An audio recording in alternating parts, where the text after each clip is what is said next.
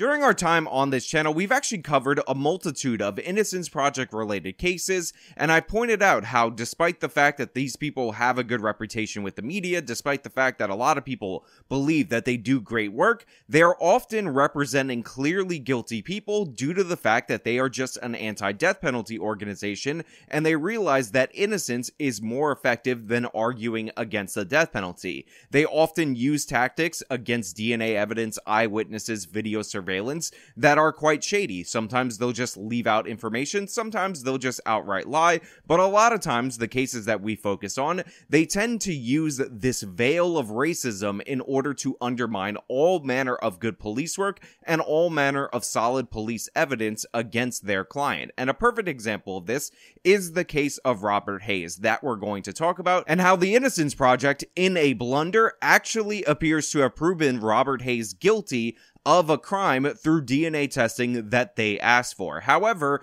I need to make this 100% clear before we go over to the sponsor. This story does not have a happy ending. The fact that the DNA evidence proves this person guilty is not going to lead to the result that you want, and we're going to talk about this, but on the other side of this sponsor. This video is brought to you by Keto with Justice, the long-term sponsor of the channel, so we'll throw it over to them, and then we'll come back over here and talk about it on the other side. Americans are struggling with their weight. You know it, I know it, the obesity statistics show it, and unless you're in the body positivity movement, you can't deny it. But it's not all your fault that you're struggling to lose weight. Your metabolism actually slows down about 4% a decade, so by the time you're around 50, it's about 10% slower. It's not very good. But one of the things you can use to counteract that is this amazing keto powder, Keto Elevate, from our sponsors over at Keto with Justice. This actually works great. It's a good introduction to the keto diet, it can supplement the keto diet, and it can also give you some of the effects of the keto diet if you're just working around and messing around with it, so you're not super rigid and committed.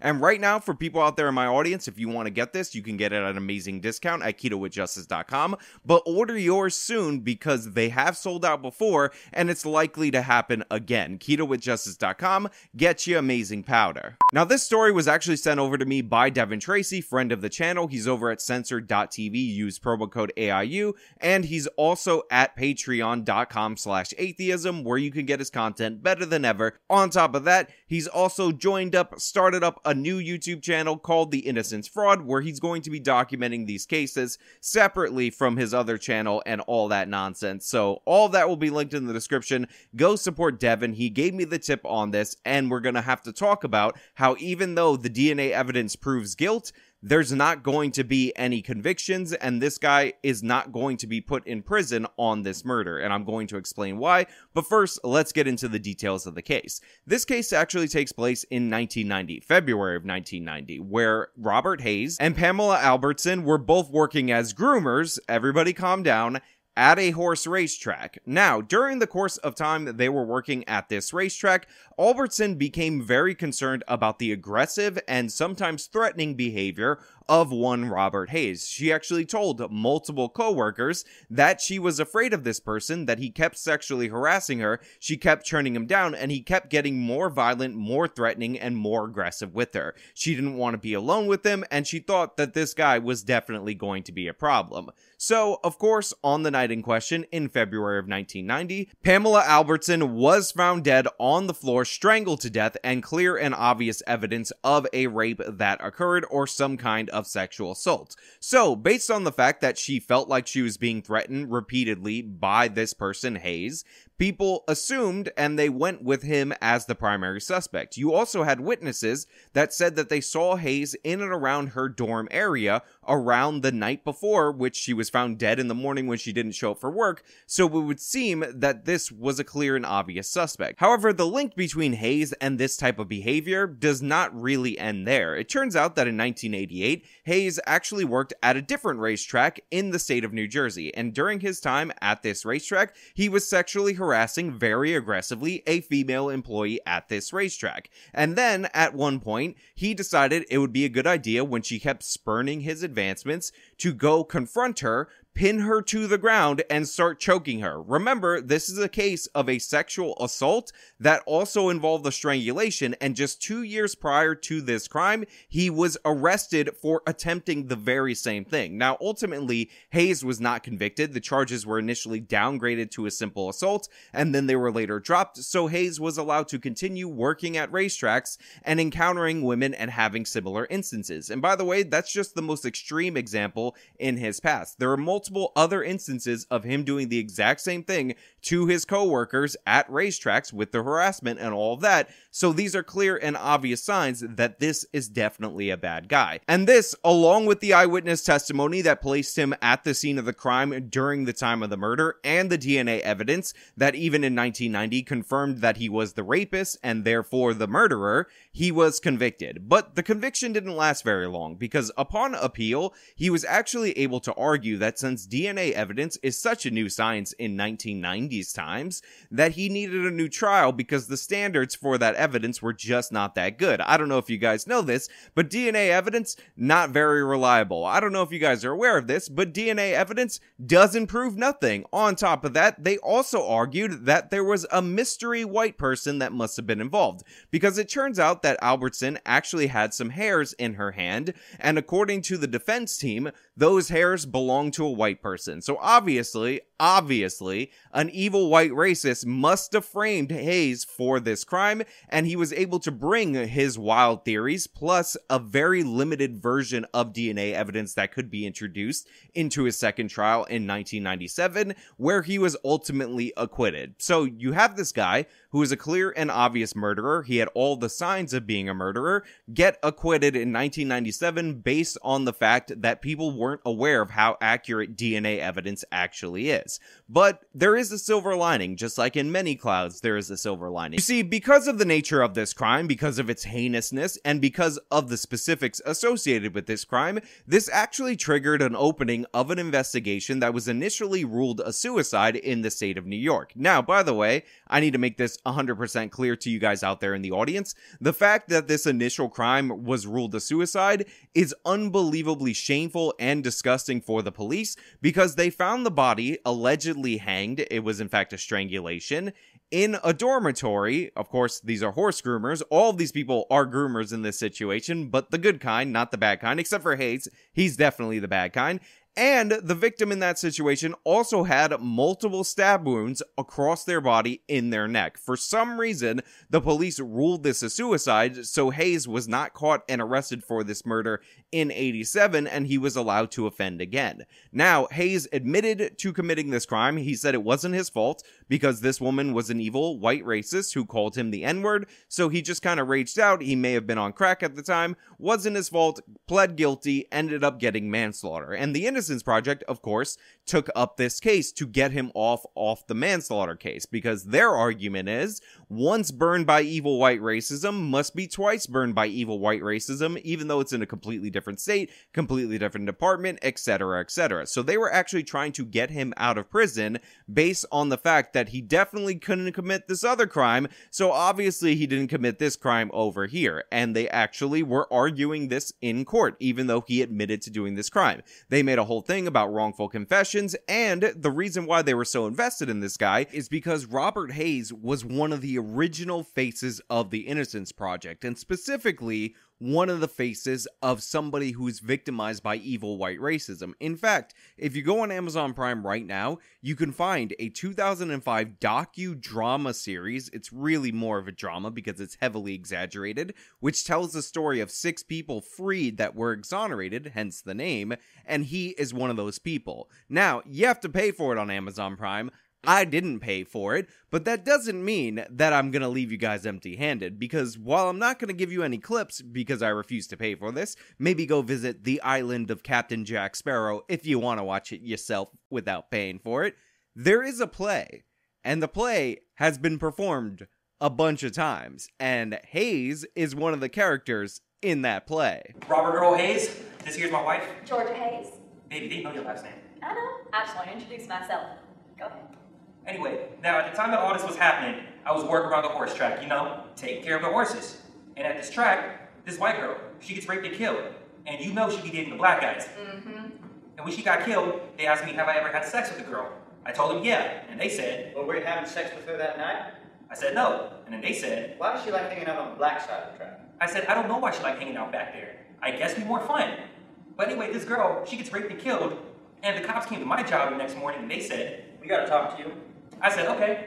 I went to the police station, and that's where they kept saying, We know what happened. We know you asked her for a date and she hit you. And you hit her back? And you didn't mean to hit her that hard.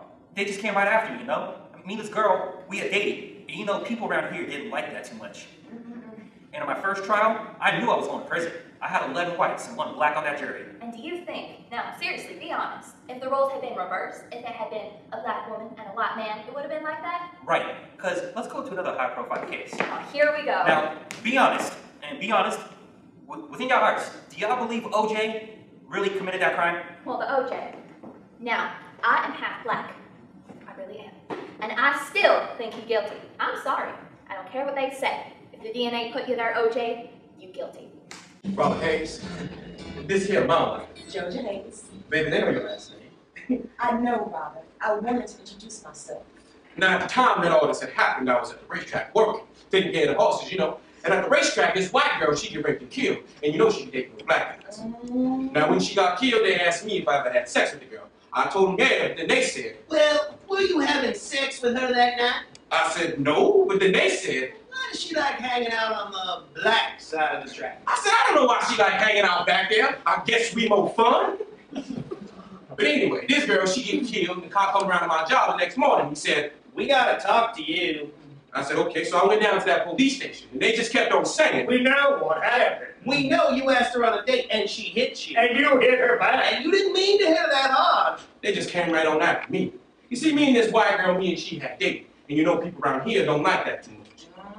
And in my first trial, I knew I was going to prison. I had 11 whites and 1 black on jury. And do you think, now be honest, seriously, do you think that if the roles had been reversed, and it had been a black woman and a white man on trial, do you think that same thing would have happened? Right. Because let's go to another high-profile case. Now, in your hearts and your opinion, do you believe OJ committed that crime? OJ. Look, I don't know. And I still think that OJ committed that. I'm sorry, I don't care what they say. If DNA puts you there, OJ, you guilty. Yeah. They're arguing for OJ's innocence. So here we have a guy, Robert Hayes, who's murdered 2 people that we know of, and I need to emphasize that we know of very clearly because this other case in 1987 was not discovered until after the Florida murder, that he was actually involved in that case, and he was actually the perpetrator. And he's assaulted a bunch of other women. He has a long criminal history, and the Innocence Project is still backing him. And the reason why this is so hilarious is because the Innocence Project actually requested DNA testing for him. So they retested the original material from the 1990 case in order to prove that he was framed by somebody, evil white racist, I'm assuming, and that he was not responsible for that crime, and therefore, he should be let out on parole for this other murder that he pled guilty to, because he's already been framed by the system, and chances are he's likely innocent of this crime. So what they did was retest the semen that they tested back in the 90s that matched him, but that was determined to be a new science. Therefore, you had to limit the scope of the DNA and its use, and they tested the hairs in the hand that proved that there was probably an evil white racist nearby, and they also launched a smear campaign against a white person who worked at the horse stable at the time that they were trying to pin the murder on, because one of the other things that the Innocence Project often does, besides throw the allegation of racism around, is actually frame other people of crimes so that they can get their client off. Now, I understand advocating for your client, and I understand that a lot of times the Innocence Project and lawyers feel like they have to throw out an alternative hypothesis, but imagine you work with 2 people. One of them definitely murdered the other person, DNA testing shows it, and then all of a sudden you have the Innocence Project and this whole media campaign trying to frame you for that murder in order to get their clearly guilty person out, and then they're redoing the testing because they're still trying to attach that murder to you and trying to say that you're a symbol of not only a murderer, but a racist system that allowed this innocent black man to be convicted. So they do the DNA testing, and the results of the semen are the same as they were back in the 90s, except more valid because forensic science has updated in the 30 years since this crime. And it proved beyond any shadow of a doubt that Robert Hayes was in fact guilty of the rape and murder of Pamela Albertson.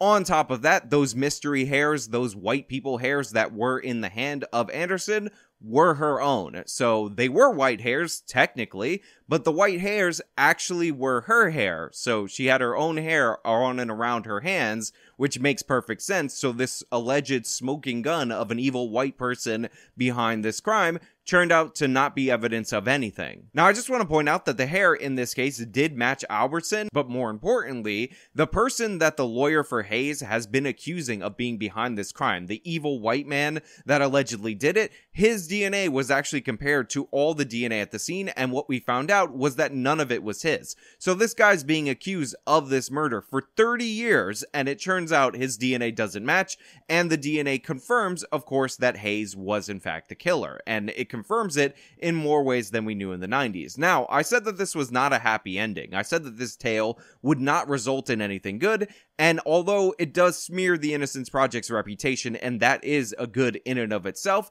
in reality, in this nation, we have double jeopardy. So Hayes will not be put back on death row because upon retrial in 1997, he was able to beat this case. Once that DNA evidence was made to be murky in the 90s and he went to retrial and he was found not guilty, it was over. So this was the Innocence Project doing a self-own, just proving that their client that they had gotten off before is definitely guilty. And the reason that they were doing this is because Hayes is actually up for parole for the crime he pled guilty to, the 87 murder, in 3 years. So what they're trying to do is say, oh look, he didn't even commit this other crime, let him out early on parole. And chances are, when they ramp up this campaign in a couple of years ahead of his parole date, they will drop this whole thing about the other murder that he definitely did, and he might actually get out on parole. So this two-time murderer, this long-time harasser, attacker, robber, beater of women, is going to get out of prison likely in 2025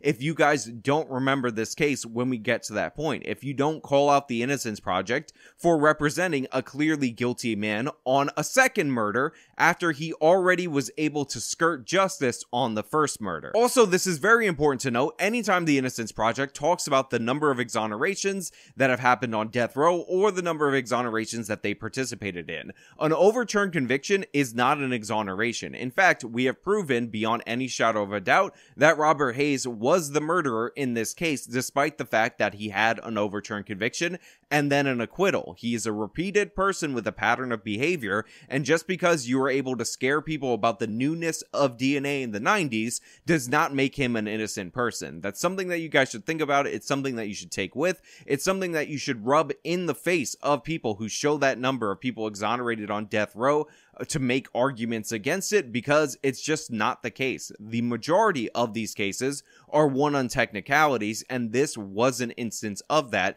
and justice is likely not going to be served. We're likely going to have to deal with Hayes, and maybe the Innocence Project will get him another job as a horse groomer so he can harass and kill yet another woman. But hey, those are just my thoughts. Let me know your thoughts down in the comments below. If you like the video, you show them by leaving a like, subscribe for more content, follow me on all my social medias, support me via the support links in the description box of this video. This has been me talking about, yet again, another Innocence fraud case. Till next time.